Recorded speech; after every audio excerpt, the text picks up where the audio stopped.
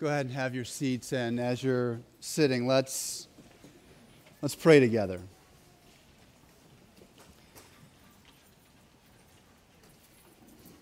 Lord, the psalmist said, I was glad when they said to me, come on, let's go up to God's house. God, it is a beautiful thing to be in your presence with your people. Jesus, all we have is you, and you are all that we need. And so we pray right now, Holy Spirit, that you would bring us under your sway.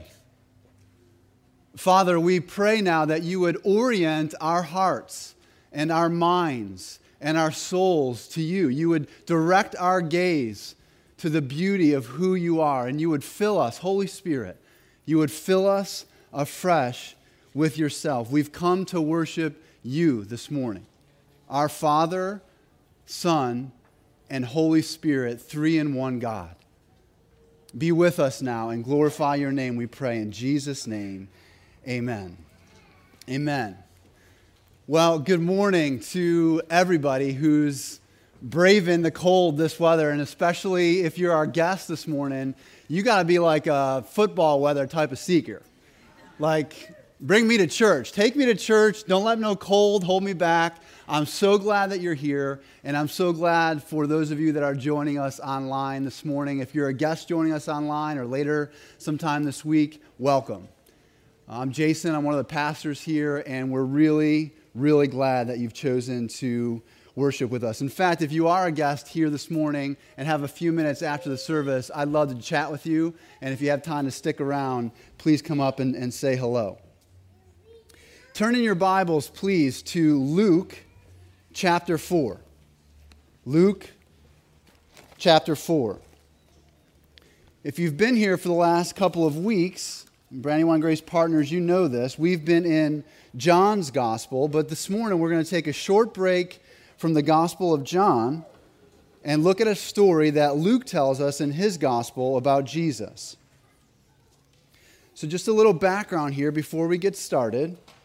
At this point, we know from some of the other Gospels as well, Jesus has been spending the majority of his time up in Capernaum, which is a city, a town on the northern part of the Sea of Galilee. But now he's heading southwest, back to his town of Nazareth, his hometown. Now, we're all from different places. Some of us are local. Some of us, like myself, are transplants. But I want you to think for a moment. Let's try to get our minds engaged in the story here. Think for a moment of a time when you went back home. You went back to the place where you grew up. You went back to the places that you knew very well, the people that you knew very well, people that knew you very well. That's what Jesus is doing here. Jesus is going home. He's going back to the places and to the people that he's most familiar with and who are most familiar with him. Let's begin to read in Luke's Gospel, chapter 4, starting in verse 16. And he came to Nazareth, where he had been brought up. And as was his custom, he went to the synagogue on the Sabbath day, and he stood up to read. And the scroll of the prophet Isaiah was given to him. He unrolled the scroll and found the place where it was written, "The Spirit of the Lord is upon me, because he has anointed me to proclaim good news to the poor. He has sent me to proclaim liberty to the captives and recovering of sight to the blind, to set at liberty those who are oppressed, to proclaim the year of the Lord's favor." And he rolled up the scroll and gave it back to the attendant and sat down. And the eyes of all in the synagogue were fixed on him. And he began to say to them, "Today this scripture has been fulfilled in your hearing." And all spoke well of him and marveled at the gracious words that were coming from his mouth. And they said, "Is not this Joseph's son?" Jesus came home. And the message that he came home to preach was an incredible message. It was an incredible message of good news. It was a message of hope. It was a message of freedom. He came home to preach good news. Jesus went to his home church and he preached a sermon from Isaiah 61. He preached a message about God's deliverance, the deliverance that his people, the Jews, had long been waiting for, had finally come, and it had come in him. In Jesus, God was coming to help those in need. In Jesus, God was coming to set free those who were enslaved. In Jesus, God was coming to bring justice for the oppressed. This was an incredibly good news type of message. He came preaching, Luke tells us, the year of the Lord's favor. Now, if you're a Jewish person, you would have heard that and immediately thought of the Old Testament year of Jubilee. That's the time in Israel's calendar when all debts are completely forgiven. Like, if you're an insider or an outsider, if you're rich or you're poor, whoever you are, wherever you are, if you are God's people in Israel, you are celebrating. Everyone gets a fresh start. Everyone gets a clean slate. Like, this was a huge deal. This was a time when one people were gathered under their one God and they were partying together under God's amazing provision. And this was a message of incredibly good news that Jesus was preaching. This was a message that the people knew as good news and responded immediately, excitedly. Look at what it says. They, verse 22, spoke well of him. They were marveling at the gracious words coming out of his mouth. Now, if you're Jesus' PR guy, this is probably when you kind of put your arm around him and pull him aside. Dude, you are killing it right now. You've totally hooked them.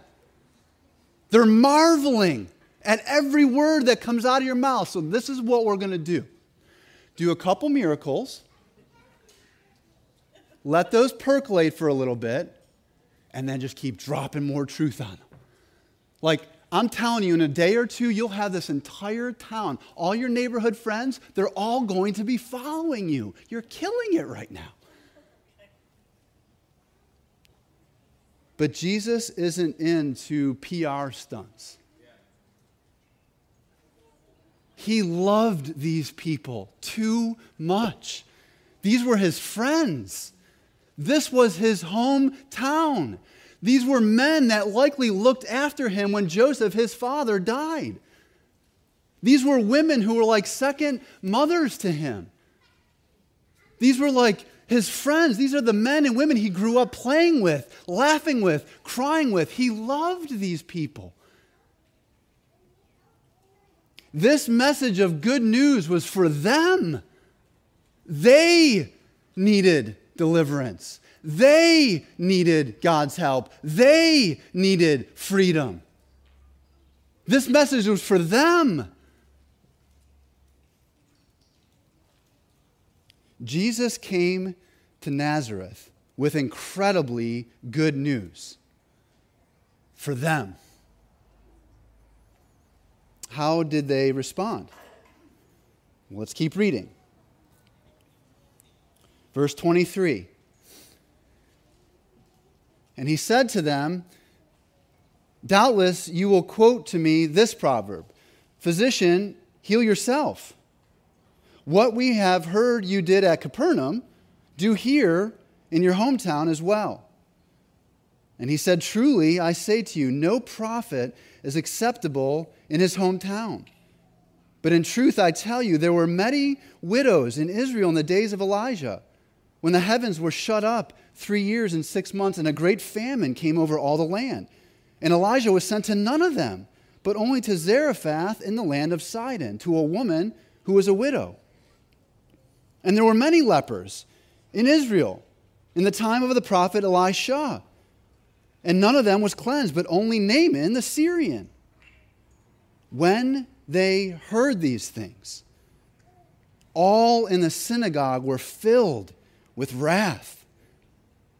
And they rose up and drove him out of the town and brought him to the brow of the hill on which their town was built, so that they could throw him down the cliff.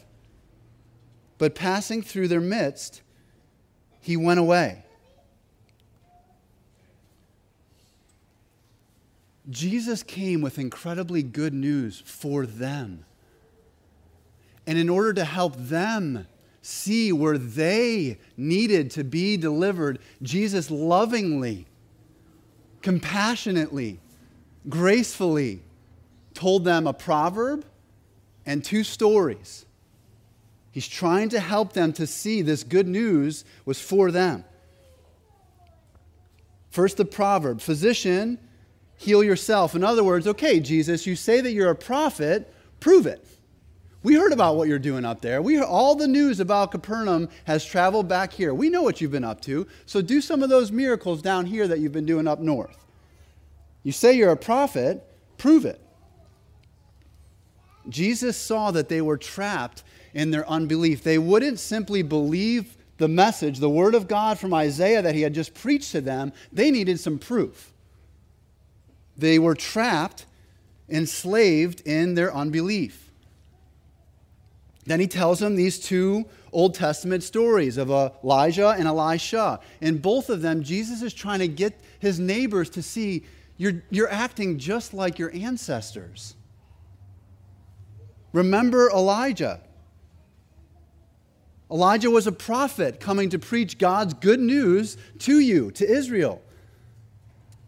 And there were lots of poor, needy widows that needed God's deliverance in Israel in the time of Elijah, but they would not listen to Elijah. So what did God do? God sent Elijah to Zarephath, to the Sidonians, to the people you hate. That widow, she gets God's help. Why? Because she received God's prophet, she listened to his word, and she did what he said. Same thing with Elisha. Elisha comes after Elijah, and he's sent to God's people, God's prophet preaching God's word, but Israel wouldn't listen. So what did God do? God sent Elisha to Naaman the Syrian, who you hate. Naaman listens to God's word, listens to God's prophet, does what he says. Naaman gets healed. The lepers in Israel don't. Jesus is lovingly, compassionately trying to help them see you're trapped in your pride and your hatred. With this, the people have had enough. They're done hearing about the things that they need to be delivered from. And so they try to throw Jesus off of a cliff. Look again at verse 16. Jesus came to Nazareth. Look at verse 30. But passing through their midst, he went away. He came to Nazareth to set this group of people free. He came to unite them under one good news message of God's amazing grace. And he left, and the people were still enslaved in their sin. Friends, I've got a burden to share with you this morning. I have a concern, a deep concern for the church more broadly and for our church here, Brandywine Grace Church. I've got a burden and I'm concerned because I really believe that Jesus is still coming to the people he loves. He's still coming, building his church. He's still unifying us and rallying us around the good news, the gospel of his grace. And I'm fearful that too many in the church are responding just like the Nazareth people did. I still believe that Jesus is coming into our lives, looking to free us from some stuff. And I'm concerned for myself, and I'm concerned for our church, and I'm concerned for the church that we're not responding well to Jesus.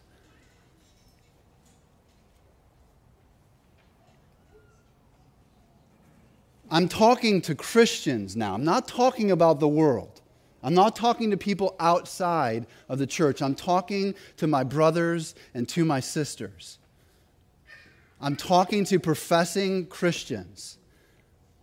And I'm seeing and I'm hearing stories of too many professing Christians getting caught up and being more discipled, as David Platt says, by what the world is doing rather than what the Word is teaching. We're either being discipled by the world or being discipled by God's Word. And I'm seeing too many, and I'm being threatened in my own life too often to being caught up in all of the hatred and the pride and the division that's out there and is now seeping into the church.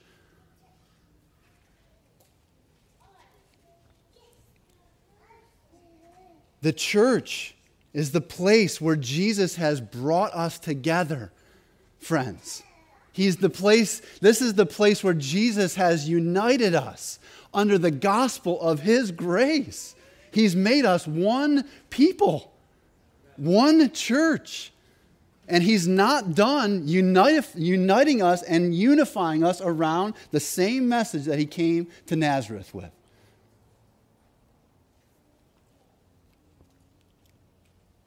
My friend Rebecca Flack, who many of you know, shared a story with me, and I was listening to it this week. Many of us at this point have heard about or studied or learned about or remember the horrible genocide that took place in Rwanda about 20 years ago. Over 1 million people lost their lives in about 40 days. There was a fierce battle between the Hutu and the Tutsi peoples. 1 million lives lost in 40 days. Well, on a recent visit to Rwanda 20 years later, a woman, Danielle Strickland, went to visit Rwanda. And she visited what's called a transformation village. These are villages that the country of Rwanda has established to help the people to see we're not going back there. Like, we're not going to let that happen again. We're going to rebuild. Transformation villages are a key component to a movement called One People. So we're not Hutu and Tutsi anymore. We're one people. We're one Rwandan people. We're united. We're not divided anymore. Well, during the visit, Strickland meets a woman named Grace and a man named John. Grace is the only surviving member in her entire family. Everybody in Grace's family has been killed except for her. Could you imagine that? The trauma and the pain. She's the only one left. Her neighbor is John. Well, John happens to be the man who participated in the killing of every one of Grace's family members. Grace, with all of her pain and her fear and her trauma, agrees with John, with all of his shame and his guilt, to move into the same village. And the Rwandan people say, here's a plot of land and a pile of bricks. Build a new life together. Well, at first, they take their bricks and they divide their land and they work as hard as they possibly can not to see each other. I can't even look in your eyes. They begin to build their separate houses. Well, eventually, Grace comes into situations where she can't do things all by herself. And John comes into situations where he needs an extra set of hands just as much. And so slowly they start to work on each other's homes together. Slowly they begin to talk with one another. Slowly they begin to look each other in the eye again. Grace said she came to a point where she saw forgiveness as the only way to survive. She was so filled with anger and fear and frustration and confusion. She oftentimes thought about taking her own life, and she realized, unless I forgive, there's no way out of this. And John was constantly tormented with a deep sense of guilt and shame. How could I have done this? How could I have committed such evil? John often thought about taking his own life. Someone came and preached to John the message of God's grace. John, even though you have done incredible evil, Jesus has suffered and died on the cross for that sin. And if you believe in him, he died for you. He rose for you. He ascended for you, and he'll bring you back home again if you would trust and put your faith in him alone. Well, John not only experienced the grace, that grace extended to him, John experienced the grace of God in Jesus Christ. John experienced the power of the gospel that not only unites us to one another, but unites us to God himself. And John and Grace learned over time to love one another and to work together. They chose a reconciled life. Doesn't this seem like far-fetched? When you hear that story, it seems like no way. That cannot be true. But it is. Because the gospel is the power of God for salvation, and it's also the ministry of reconciliation to know that I can be united and reconciled with God, and I can be united and reconciled with God's people. One people. One message that unites God's one people in Jesus Christ. That's what Jesus was trying to do in Nazareth, friends. He came to Nazareth to unite people under one good news, God's grace message. They wouldn't let him. Will you? Will I? Will we?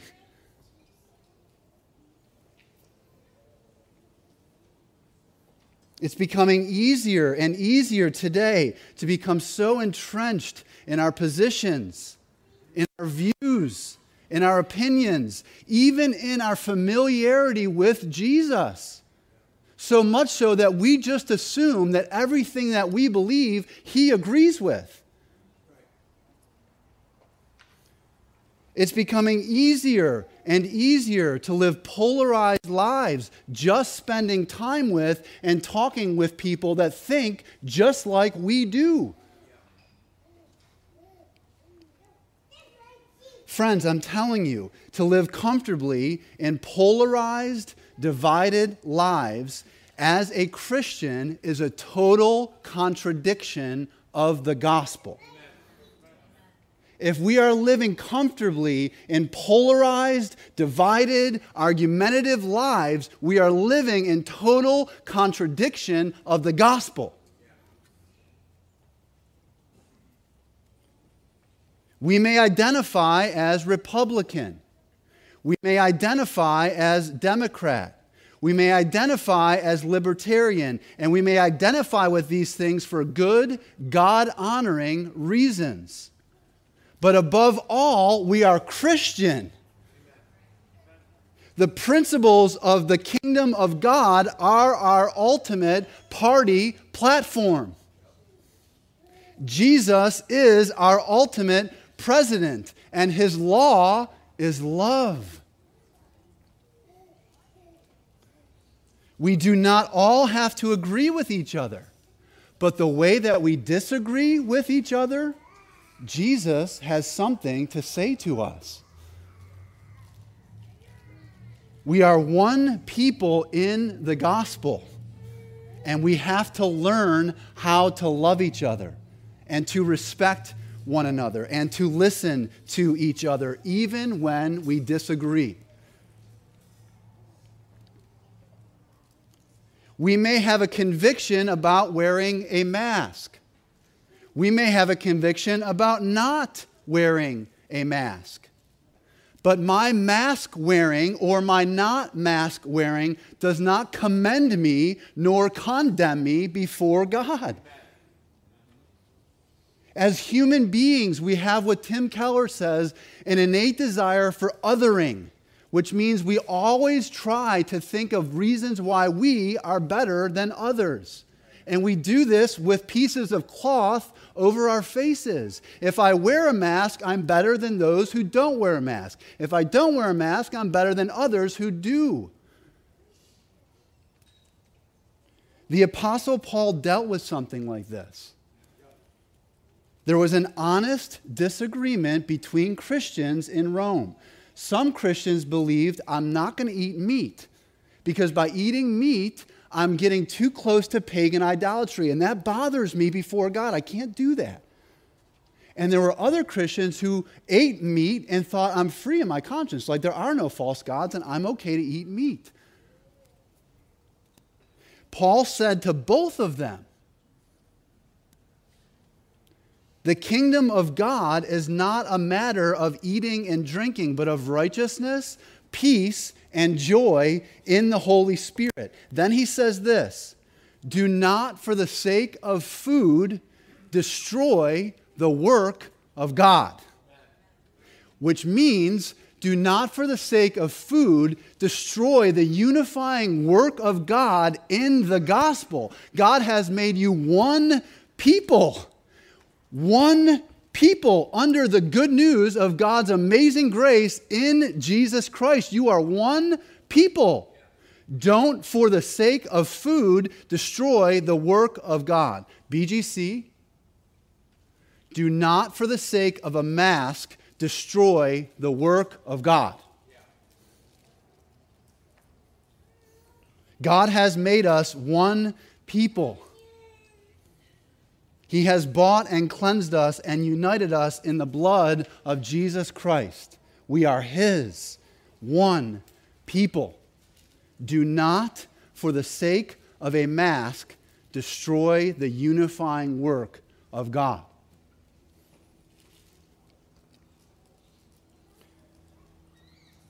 Jesus came to Nazareth to build a new kind of community.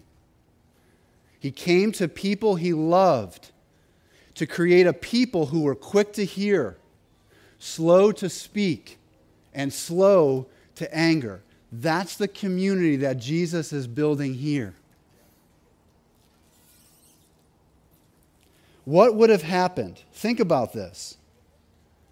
What would have happened if instead of trying to throw Jesus off a cliff, somebody, like a few men or a few women, would have said, yo, time out. Like, wait a second, do you realize we just went from 0 to 60 here? We went from verse 22, all of us speaking well of Him and marveling at the gracious words, yeah, Jesus, to let's go and kill this guy. Do we really want to do this? I mean, the kids are watching us. This is Jesus. We know Him. He grew up here. Do we really want to kill Him? Let's take 5. Jesus, what are you actually trying to say? What would have happened? I'll tell you what would have happened. Jesus would have set them free. He would have transformed their community. They wouldn't let Him. Church, will we?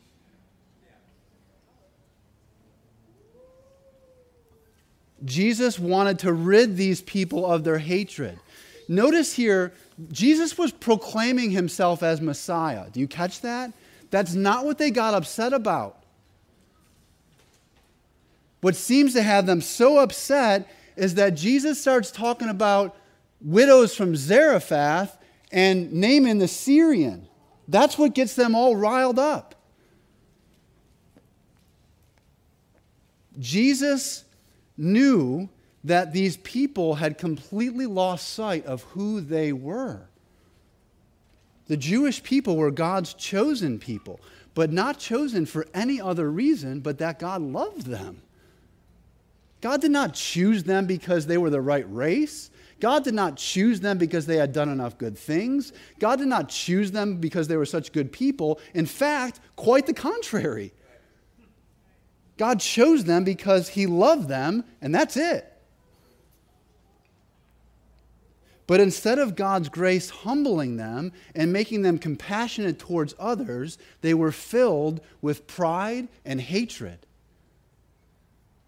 They couldn't tolerate people that were racially or ethically different from them getting in on God's goodness. They couldn't tolerate that. Now, my friends, my brothers and sisters, I know you. Most of you I know very well. And so I'm not saying this because I think that you are a bunch of racists. But let's be crystal clear. Racism, ethnocentrism, publicly or privately thinking in any way of ourselves superior to people who are different from us on the basis of race or ethnicity is sin that needs to be repented of. It's sin for at least 3 reasons. We are all people made in the image of God. Therefore, all people in God's image are equal in dignity and deserve our respect. Christ died for all people, all races, all ethnicities. Therefore, all people are precious in God's sight, and they ought to be in ours. Number 3, Jesus commands us to love. Therefore, we should show the same empathy and concern and kindness to others that we ourselves would want to receive.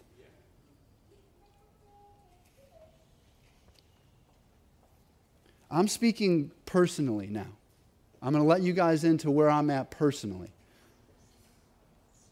I admit that until recently, I have not thought about racial issues in our country. I believed I'm not a racist. And I still believe that. I'm not a racist. I know and love people of color, black, brown, or otherwise. And I thought, I'm not personally hurting anyone, so this really has nothing to do with me. I don't believe that anymore. I believe that that is a very selfish, unloving, and ignorant way to think.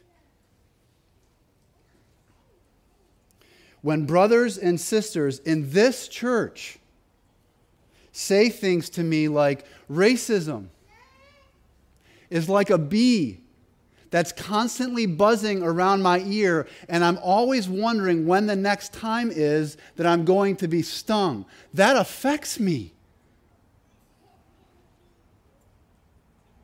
When our black brothers and sisters in this church report that the death of George Floyd incites in them fear and confusion and anger and despair, that's got something to do with me.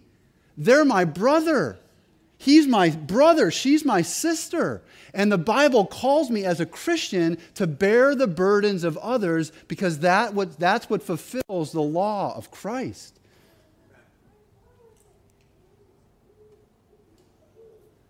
Racism for the Christian is not first a social justice issue. It's a gospel issue. Jesus has bled and died to make us one people, one body. And where one part of the body hurts, no matter what color that part of the body happens to be, we all hurt. Where one part suffers, we all suffer. Now, there is much, much more that could and should be said here.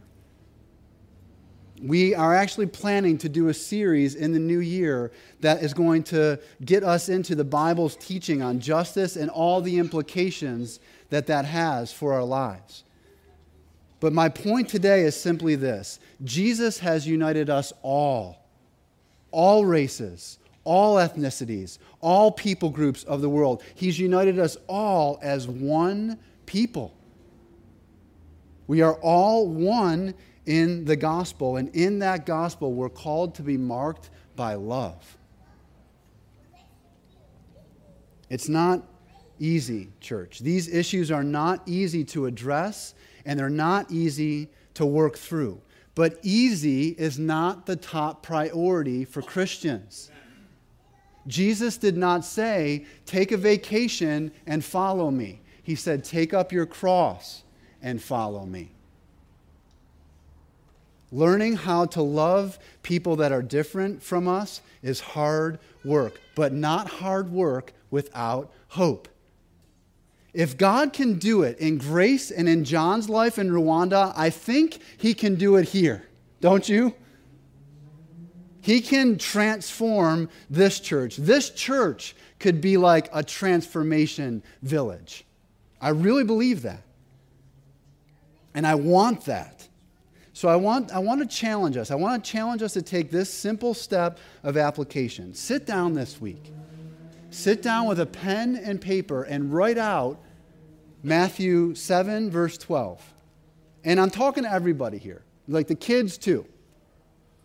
Maybe your kids aren't like mine. They never fight. They never struggle with each other. So you can tune out if your kids don't need to hear this. But teens, I'm thinking of you guys too. Sit down with a pen and paper, write out Matthew 7:12. So these are Jesus' words. Whatever you wish that others would do to you, do also to them. And then honestly think about that. How do I want others to treat me? What do I wish others would treat me like? Well, I want respect. I want them to be kind. I want them to understand where I'm coming from. I want them to give me grace when I'm struggling. I want them to gently correct me when I'm wrong. Write your list.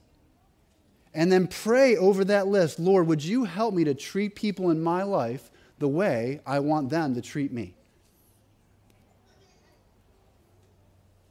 Maybe it's a friend or a coworker or a spouse that you're having a difficult time with right now. Who is it that thinks differently than you that you're having trouble with? How would it look in your life to treat him or her the way that you want to be treated? We've got to start somewhere. Maybe this is how Jesus wants to make our own lives and the lives of this church a transformation village. We'll have the band come back up. We're going to worship together and to take communion together. But I want to close with this. Friends, there are so many issues right now that threaten to divide us. But we have to remember that what unifies us is always much, much stronger than what divides us. Always. Jesus has come to us. He has preached the gospel to us. He has rallied us and united us in the gospel of His grace. We are His one people. And so by His grace, let's learn to live like it. Amen? Amen. Amen.